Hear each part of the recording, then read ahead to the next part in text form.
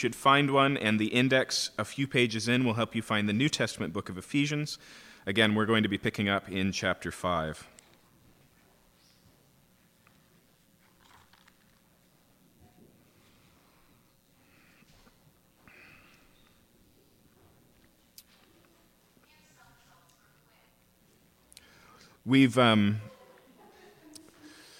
We've titled this kind of mini-series moving through chapter 5 of Ephesians, Learning How to Walk, because that's Paul's major metaphor. So last week he told us to walk in love. Next week he's going to tell us to walk in wisdom and walk in the Spirit. And this week we're going to focus on walking in light. And just to open things up before we even read, it's going to be self-evident that the imagery that Paul wants to use to help us think this morning is the imagery of light and darkness. And I just want to point out to you that this is not Paul's choice metaphor.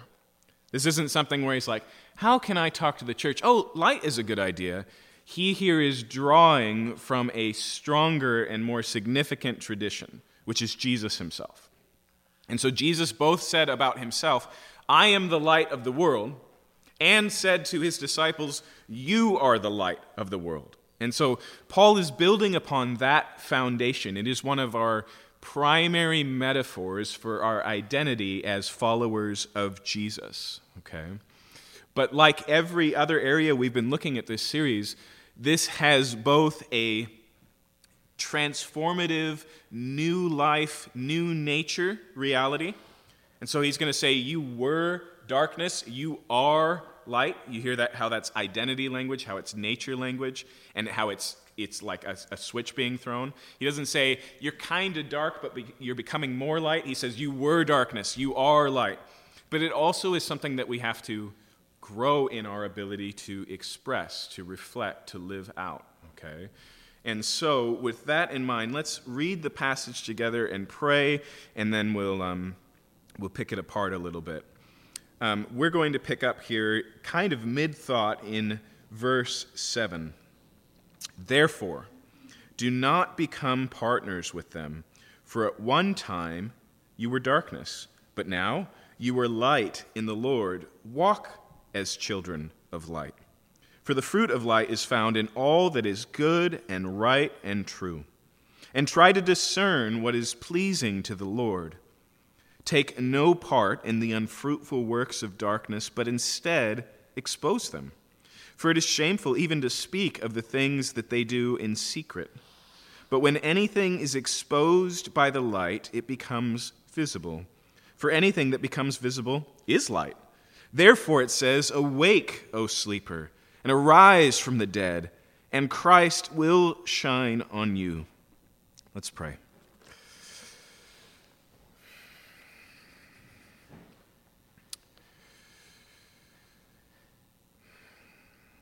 God, light is such an appropriate metaphor for your person and for your works.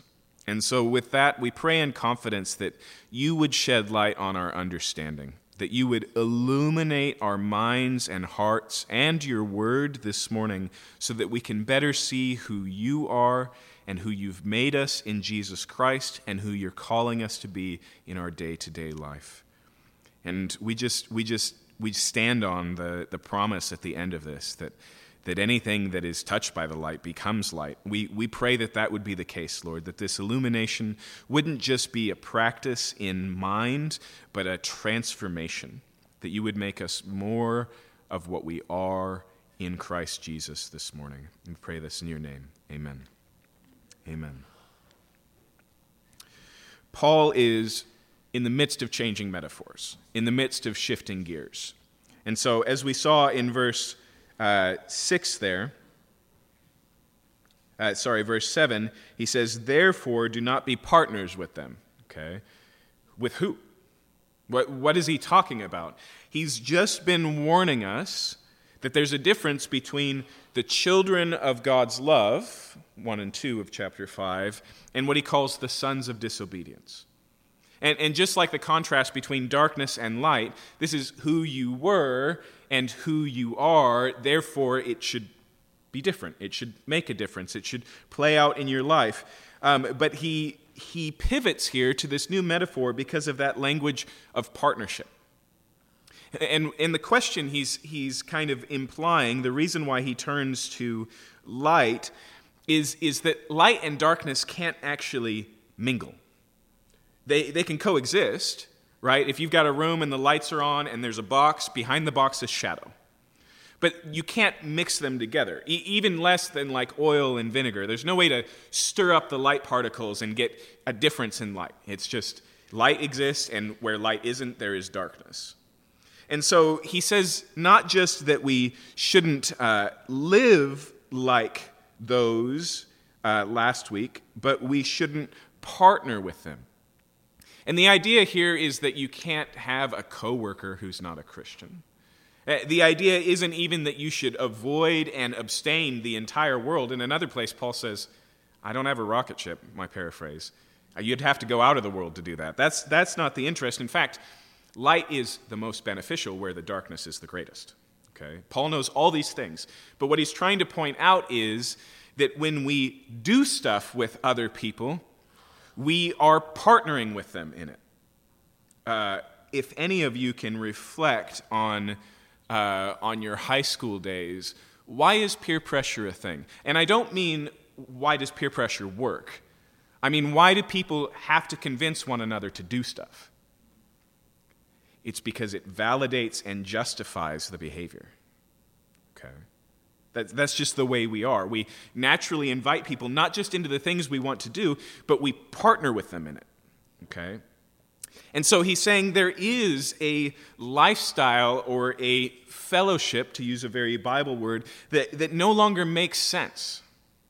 There's a place, a room for abstinence, okay? And not just in the sexual concept, but abstaining, of stepping back and saying, I no longer do those things. I no longer partake of those things. I no longer partner in those things. And so after saying that, he describes it with this relationship of light and darkness. Look again at verse 7. Therefore, do not become partners with them. Why? For at one time you were darkness, but now you are light in the Lord. Okay? And again, notice that immediate past tense transitional language. You were, but you are. Not just you were in darkness. You were darkness. Not just you're now in the light, you are light. Okay? And he sees that as a significant and almost completed transition. Again, he doesn't say you were falling into darkness, but now you're coming into light. Just you were, you are. He just draws the line. But at the same time, notice it requires something. And so it says next, walk as children of light. Okay. Again, one of the best ways to describe most of chapter 5 is to be what you are, which is weird language. Or maybe even better, to become what you already are. Okay. And so there's both this thing that happened and this thing that we need to lean into, we participate in, and therefore is happening. Okay. Which is why we like the language of learning to walk. There is a way that you are not what you were. And like I said, it's like the throwing of a switch. It's a miraculous happening. It's something uniquely that God has done. But it has implications and applications. And it is best described as working it out or walking it out. Okay? And so we're still left with the question, though, what is it that we're talking about? What does light look like? What does darkness do? How do the two interact? And that's his major concern here. He says don't be partners with them, which means don't pretend you're still darkness and do the things that darkness does and make no distinction, right? And just say, I'm not light, I'm darkness. But he also is going to talk about what light is supposed to do in darkness, and we'll get to that in the second half. But I love that language, walk as children of light. And the first thing that the idea of children makes us think of is birth. Right? If you're children of light, it's like, meet my dad, Mr. Light. Right? In the same way, in the last one, it referred to the sons of disobedience and the children of God. There's an origin story there. Okay? And so he takes that fact. God has made you light. And he says, therefore, live out as if you were a child of light. But there's a second implication that doesn't always come off in English, but is very much in Paul's mind as a Jewish man. And if you read the Old Testament, for example, you'll find sons language everywhere. Okay? The sons of Belial. Weird phrases like that. Or even here, the sons of disobedience. Disobedience is my dad doesn't really register the same way, does it? What's it trying to say? What it's recognizing is that there's a natural resemblance in the family. And so a son of disobedience is being somebody who reflects disobedience. In the same way, a son of light is somebody who carries on the family name, enters into the family business, continues the family legacy of light. Okay? They look like their dad. That's the emphasis here. And so walk as children of light ties us to our origin story, but it also ties us to the character of God. John tells us just outright in John chapter 1, God is light, and in him is no darkness at all. Okay.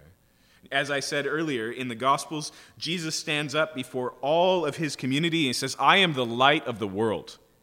Okay. And so it is our relationship with the God who is light and the Savior who proclaims himself as the light of the world that makes us the children of light. Okay. That is the relationship here. But again, what does light look like? He doesn't, oh gosh, forgive me. He doesn't leave us in the dark. That really was the language I would choose if we were talking about something else. It just happens to be a little bit punny here. But he makes clear to us, he reveals to us what he means. And so notice what he says. He says, walk as children of light, for the fruit of light is found in all that is good and right and true. Now, if you took an English class in middle school, they'll tell you never to mix your metaphors. Paul didn't take your English class. He loves mixing metaphors. And so the fruit of light, right, that's bringing together two things. And so let's slow down. What are fruit? Fruit are things that naturally grow based on the nature of what is growing. Okay? So we don't walk up to a peach tree looking for grapes. So the idea here of the fruit of light is the natural byproducts of that. And there's a reason why Paul loves fruit language. It's because it's something that happens, again, because of your nature. We don't produce fruit by picking up fruit and stapling it to trees. It just grows. Okay? There's a natural, an organic, an expected outcome. That's what trees should do. All of that comes across in the language of fruit. But what's helpful for us is he says the fruit of the light is found in all that is good and right and true. What does light look like? Light looks like all that is good and right and true. Okay, so let me leverage the picture language just a little bit. Let's try and imagine here what it is about goodness, rightness, and truth that is appropriate or connected to this picture of light. First, think of goodness. Okay. In fact, think of the idea of good fruit. Let's just tie it all together. What part does the sun play in that? Huge part, right? One of the things that the sun does is it makes life possible. Blot out the sun, no harvest, right? We need the sun, and the sun produces life. And so when he says here, all that is good, what he's talking about is that light benefits. It changes. It takes where there is no life and it creates life. Okay? And so one of the ways that we are to walk as children of life is we're to be do-gooders. And I don't mean that in the derogatory sense, but I mean that there is a proactive benefit that we create in the lives of those around us because we're there. That's what it means to be light. Okay. The next thing he says is right, good and righteous. Okay. Now, righteous just makes us naturally think of the difference between right and wrong, which is true. Okay. To be righteous is to do right instead of doing wrong. But in the Jewish mind, for Paul, for the Old Testament, for the Bible as a whole, righteousness has a social aspect. It's not like getting 2 + 2 = 4. That's not righteous. It's right, but it's not righteous. Okay? Righteousness involves how we treat other people. And in a world that is broken, righteousness always moves towards mending. In a world that is languishing, righteousness always moves towards flourishing. Okay? Righteousness has to do with God's intentions for humanity. If God is desiring or identifying someone as righteous, it means that they are making the type of world that God designed the world to be. Okay? And this is why when Job is defending his character in the book of Job, and he says, "But I'm not a sinner, I'm a righteous man," here are the things that he lists. "I give food to those who are hungry. I defend the cause of the poor and vulnerable." How is that righteous? Because it is fixing what is broken. Okay? In other words, if you want to think about light, here's another thing that light does. Light heals. Okay? Do you know what bilirubin is? It's not a dude you need to get to know, Mr. Billy Rubin. It is this thing that gets into baby bodies that causes jaundice. Okay? So every once in a while, a baby's born. He, in his early days, looks kind of yellow, and the problem is he's got all of this bilirubin in his body. And the cure for it is fascinating, because it's just sunlight.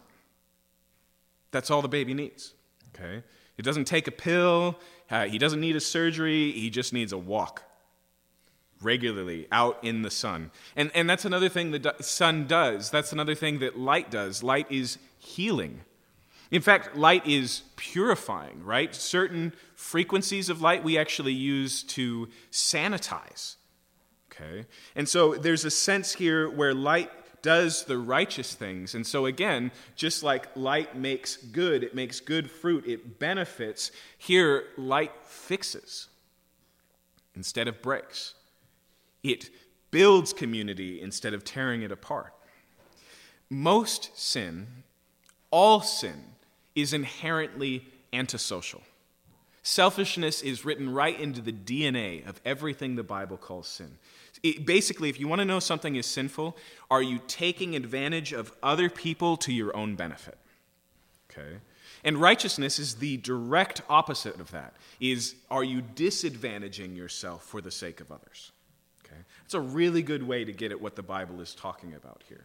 Okay? Do you see how those things can't really be mixed together? You can be more or less selfish, but you can't really be partially selfish. If selfishness is present, you're selfish, right? In the same way, the idea here of light is that you're moving in a completely different direction. You're pushing for a completely different goal. You're accomplishing a completely different thing. Okay. And then notice the last one. The last one is true. And I think true is the easiest one to connect with light. If I say the word light and then I say a word like integrity, you go, yeah, that makes sense, right? Because we associate deception with things that are hidden, with things that are in the dark, with things that we're keeping covered, okay? And so the idea here of truth is another thing that light does. Light doesn't just reveal, it is pure in and of itself. There's nothing hidden in light, nothing unrevealed. And so to walk in light is to walk in truth, to be truth tellers. And then I'll let you in on a little Greek secret here. The word here he uses for truth, it's not speaking the truth, it's being true. Okay? And so it's also a lifestyle of truth. It's what we call integrity. It means that you're actually living your life in a way where you're not hiding anything. What was Jesus' greatest criticism of the religious people of his day? Hypocrisy. In fact, if you're not a Christian this morning, you should know that the language that you use to talk about religion, hypocrisy, was crafted by Jesus. Before that, it was just a title for an actor. Because in the old day, you're watching, in an amphitheater, an outdoor theater that's really big, full of people. You're watching a little tiny stage with no video production. You can't see their faces. And so actors, just like the tragedy and comedy masks you see sometimes on theaters today, had different masks for different expression to hyperbolize the emotion they were supposed to portray. And so Jesus goes, oh, that's a great metaphor for the way a lot of people use religion. They just put on a mask. They're not who they appear to be. Get it? Okay? Hypocrisy is the direct opposite of walking in light. Okay? It's about honesty and integrity. It's about not manipulating or pulling the wool over their eyes or deceiving, right? All of those things would be the opposite of what's being talked about here. And so when we put those together, what does it mean to walk in the light? It means that your presence makes a difference for the good. It means that you are proactively working towards, creating a more righteous community. And it means here that you are a person of integrity, a truth teller with nothing to hide. Okay. That's a tall order. Basically, that's a three-dimensional picture on a good person. But the point is here that in Jesus Christ, that is who God has made us in one sense. Nature, you were darkness, you are light, and it is who God is making you. Okay, and the reason is simple. It's because humans were created in the image of God, and this is who God is.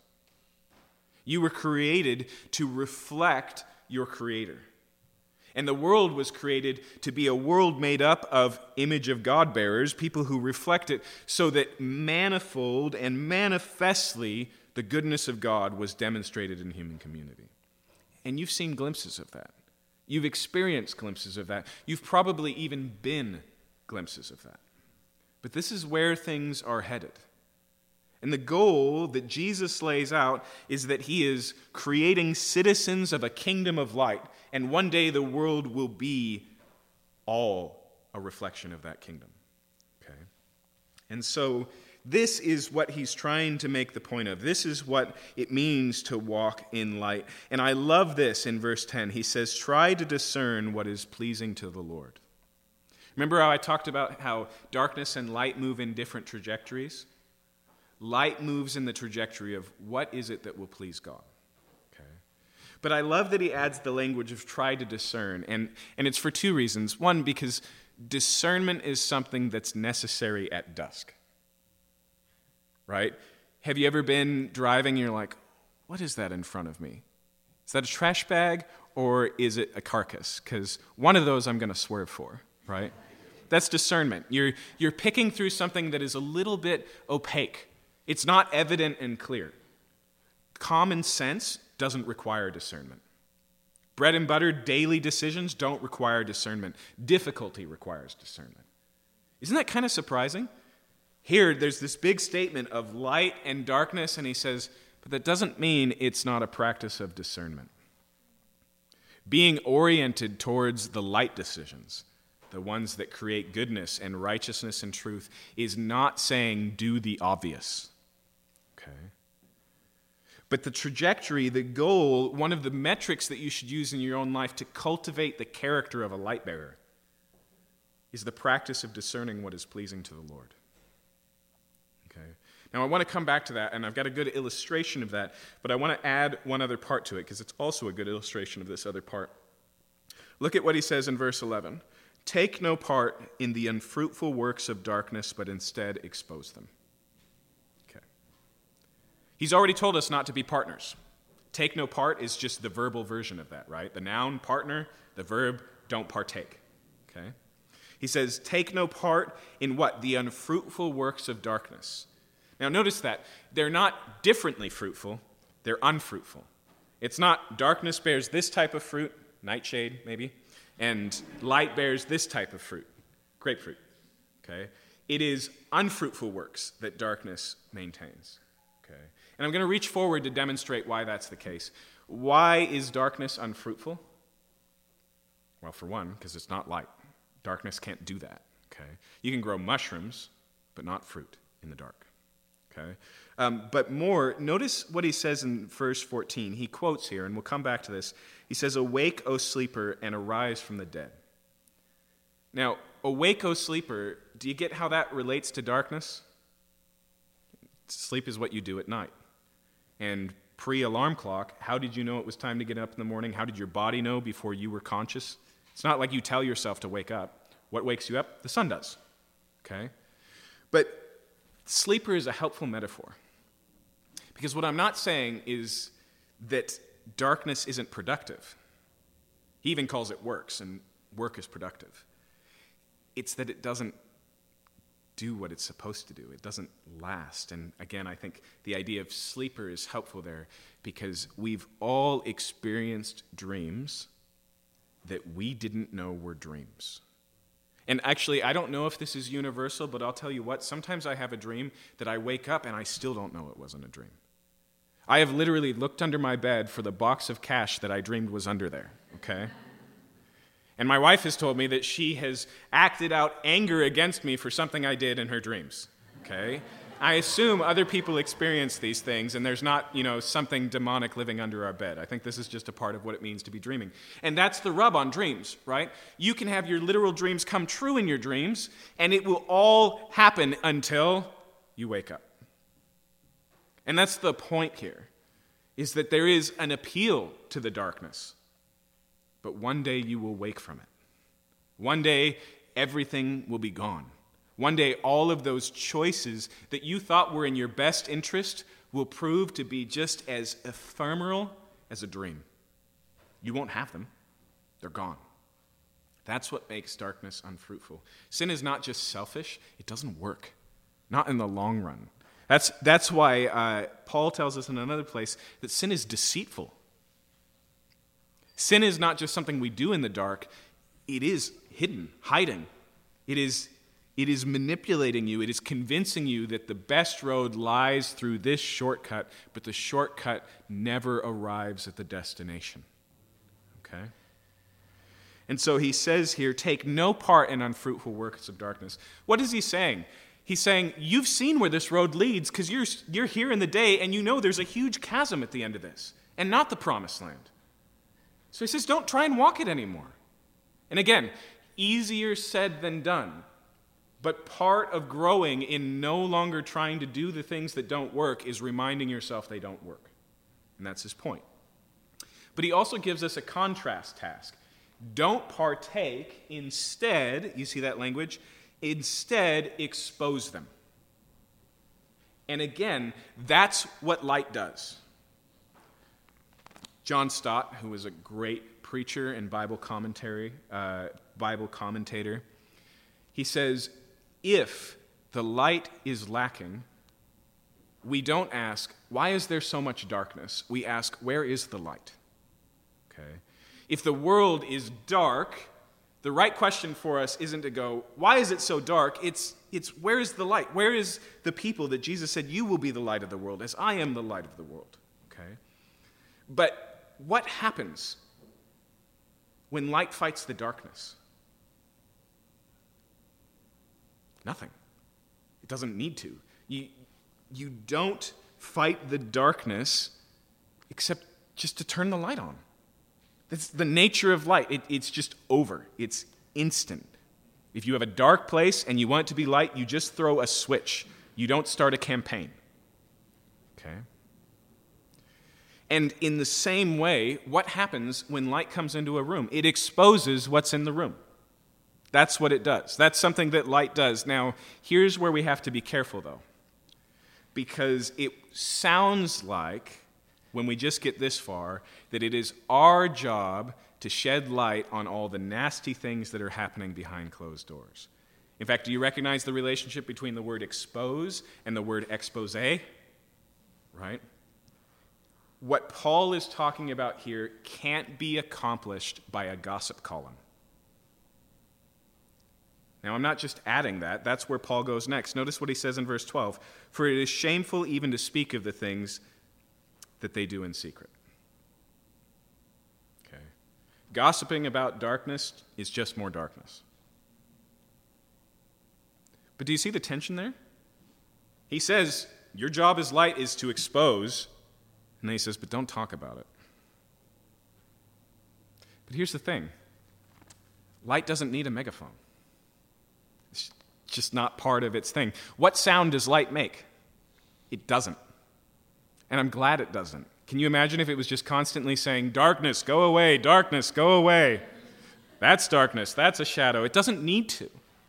Now, to be clear here, The word here for expose, a lot of the times in the New Testament that it's translated this way, rebuke, which is very verbal. But every time it's used that way in the rest of the New Testament, it's talking about how we talk to one another as Christians. Okay? There's an exposing reality that should happen in the church, that we should recognize that we're all prone to the deceitfulness of sin, and we should lovingly speak into one another's lives and bring those things into the light. Okay? But here he's talking about the outside world, and he says our job as Christians isn't to be the hall monitor for the world. In another place, Paul says, I'm not telling you to judge your neighbor. You're not accountable to judge the world. Okay? But we still have an exposing role to play in the world that is. We are to expose. But notice how he explains it in verse 13. He says, not with words, but verse 13, but when anything is exposed by the light, it becomes visible. Walking in the light inherently exposes what's done in the darkness. Just by contrast. Just by its presence. Okay. Now, I told you I was going to pick this together, but let's put all the pieces on the table and then I'll illustrate. So we're to discern what is pleasing to the Lord. We're to walk in the light, and that light exposes the darkness, but not with words. Watchman Nee tells the story of a man who was a new Christian in China. And he had a rice paddy. And rice paddies are a unique crop because you basically flood the field. They need a ton of water to grow. And so he had an irrigation system set up, and he pumped water for his field, and he went up there at midday, and the field was totally dry. And he couldn't figure out why, so he's checking his irrigation, and he finds that his neighbor has run a pipe from his irrigation to his own field. Okay? Which is a lot more significant than stealing cable. Okay? This guy is actually benefiting from someone else's work, and it's putting that man's work at risk. But as I said, the man was a Christian. And so he was trying to think of what to do about this, and he called his friends together for a prayer meeting, and they prayed that God would show him what to do. And here's what he started doing. Every morning he got up and he pumped enough water for 2 fields. And he did it every day. He didn't even talk to his neighbor. He just pumped enough water for 2 fields, took care of both the fields, and he did so for an entire month until he got a knock on his door, and his neighbor showed up, and in tears he said, I don't understand. I was stealing from you, and you clearly know it, and yet you've just quietly taken care of this. Why? And he said, well, let me tell you about Jesus. That is the light that exposes. That is the way that we can both benefit not just our neighbors. Fruit, righteousness, and truth is not just something we do for good people, right? Jesus says we're to love our enemies. Here, a man is treating his neighbor like his enemy, stealing from his own field, taking food off his table, and he behaves in such a way that exposes the behavior, but also does him good and attracts him to the light that we're only a reflection of. Do you see that? Now, it's not always that simple. Sin is complicated. And I believe that the church has even a prophetic role, that we are to speak with a strong voice against injustice and these types of things. But the usual way that light operates is just to be the light. That's the thing that exposes. Okay. And so, let me give you another illustration, one that I just think about all the time. So there was a man in the Scottish Reformation, a time of great revival in Scotland, named Thomas Chalmers. Okay?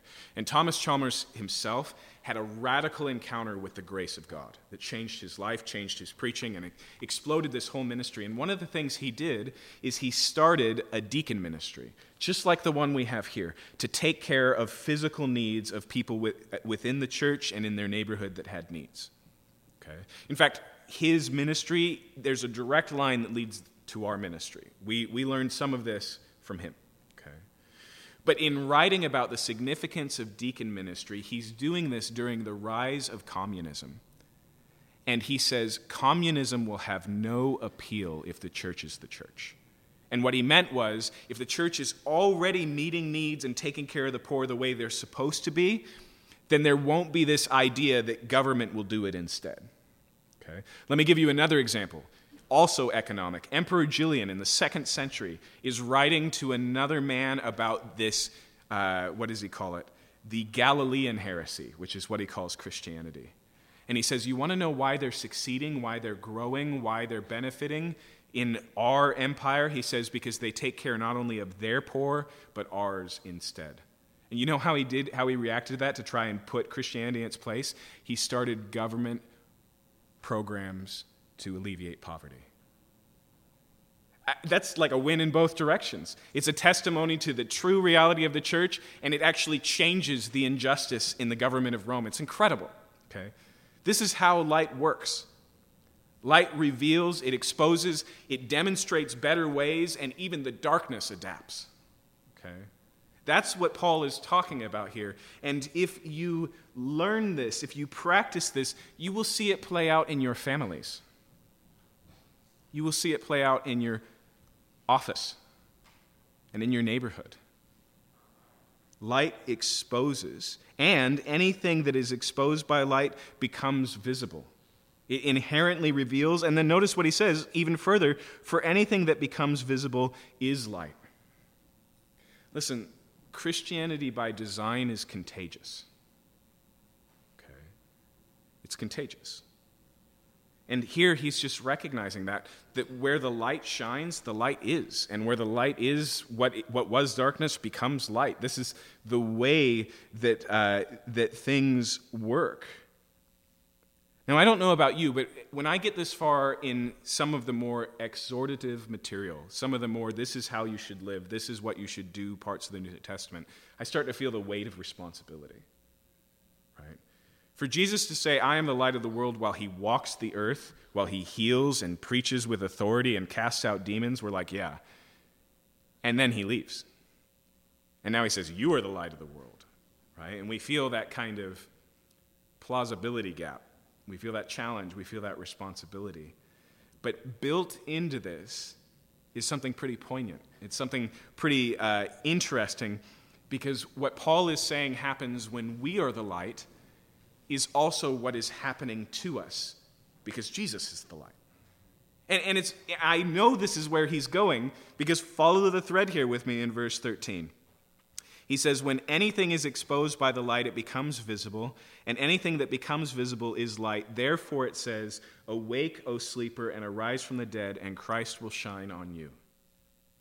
Now, in that last sentence, is that an evangelistic appeal, or is that a reminder of the church's testimony?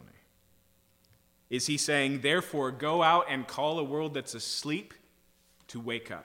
Call a world that's dead to be alive again? It would work. I promise you, thousands upon thousands of preachers have made this their evangelistic text. I'm sure that's the case. But is that what he's talking about in the context? No. What he's recognizing here is this is where we were.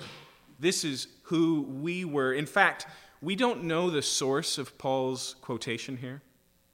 It resembles some of the language of Isaiah, but it's very clearly and intentionally been adapted. So here's the best scholastic guess at where this comes from. Many commentators believe that this is part of the liturgy of baptism. Okay, so picture it with me. Here's someone's being baptized, and as they come out of the water, this is the proclamation. Awake, O sleeper. Arise from the dead, and Christ will shine on you. Do you see how that could be a powerful part of the practice of baptism? So if that's right, how is this Ephesian audience, the recipients of this letter, hearing this? As a reminder of what was spoken over the beginning of their walk with Jesus.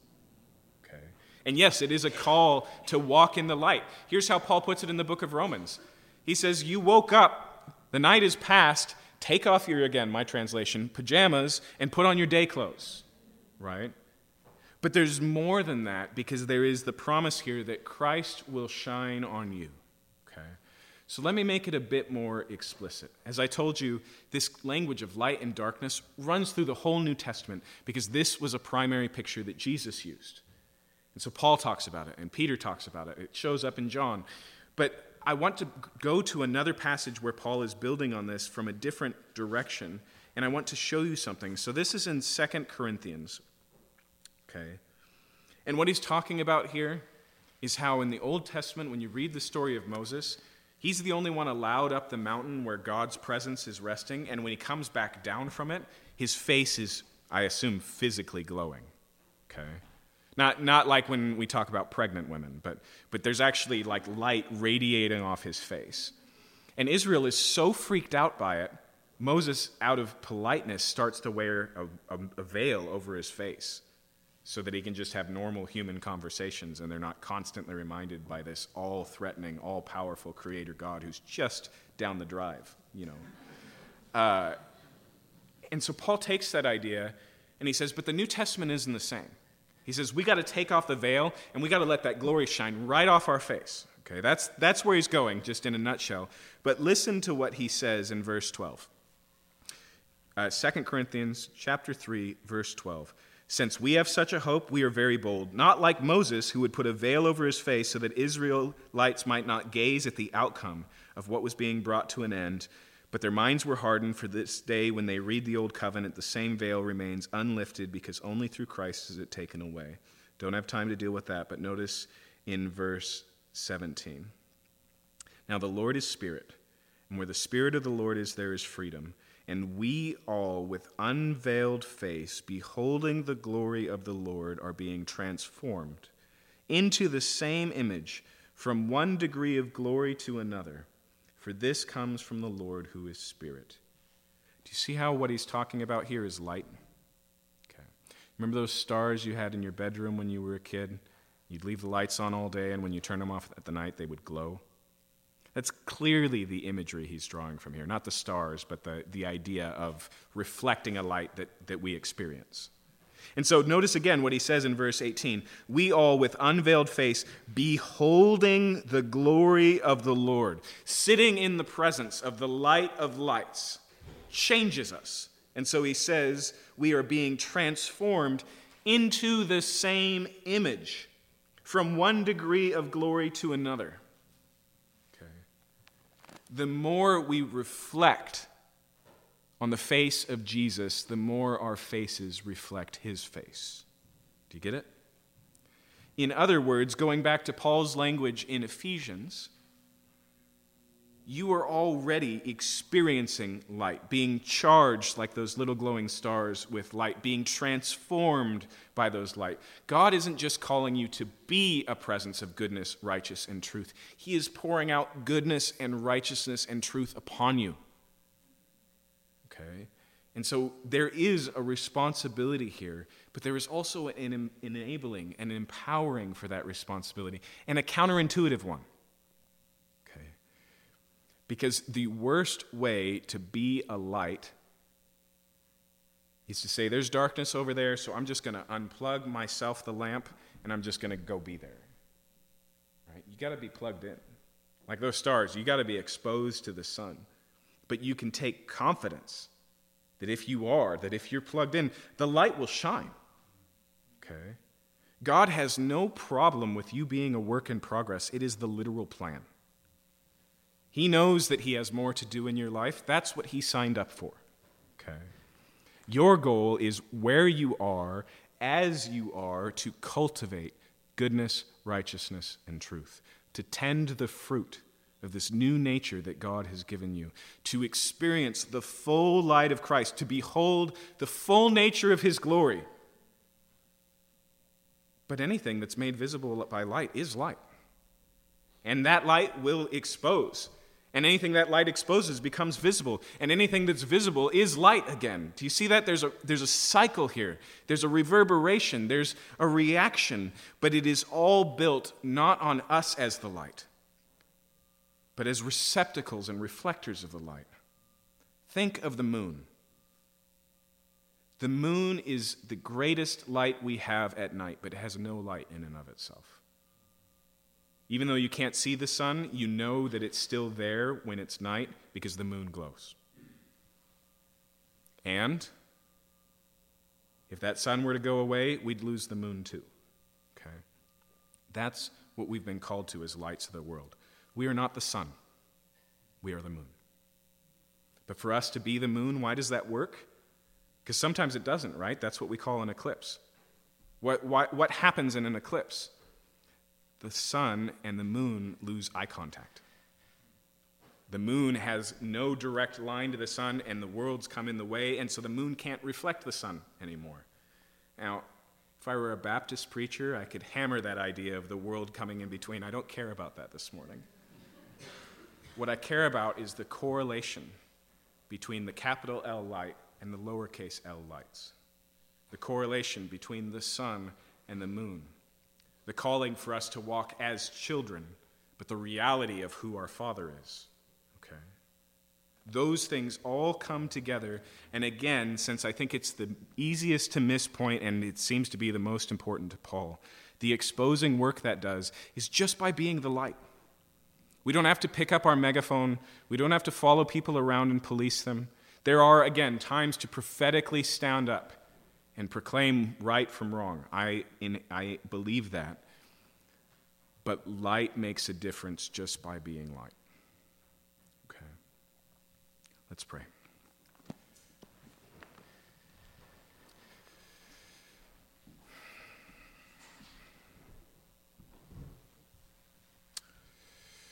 Very close, Jesus, to when you told a crowd of people, your disciples, that they were the light of the world.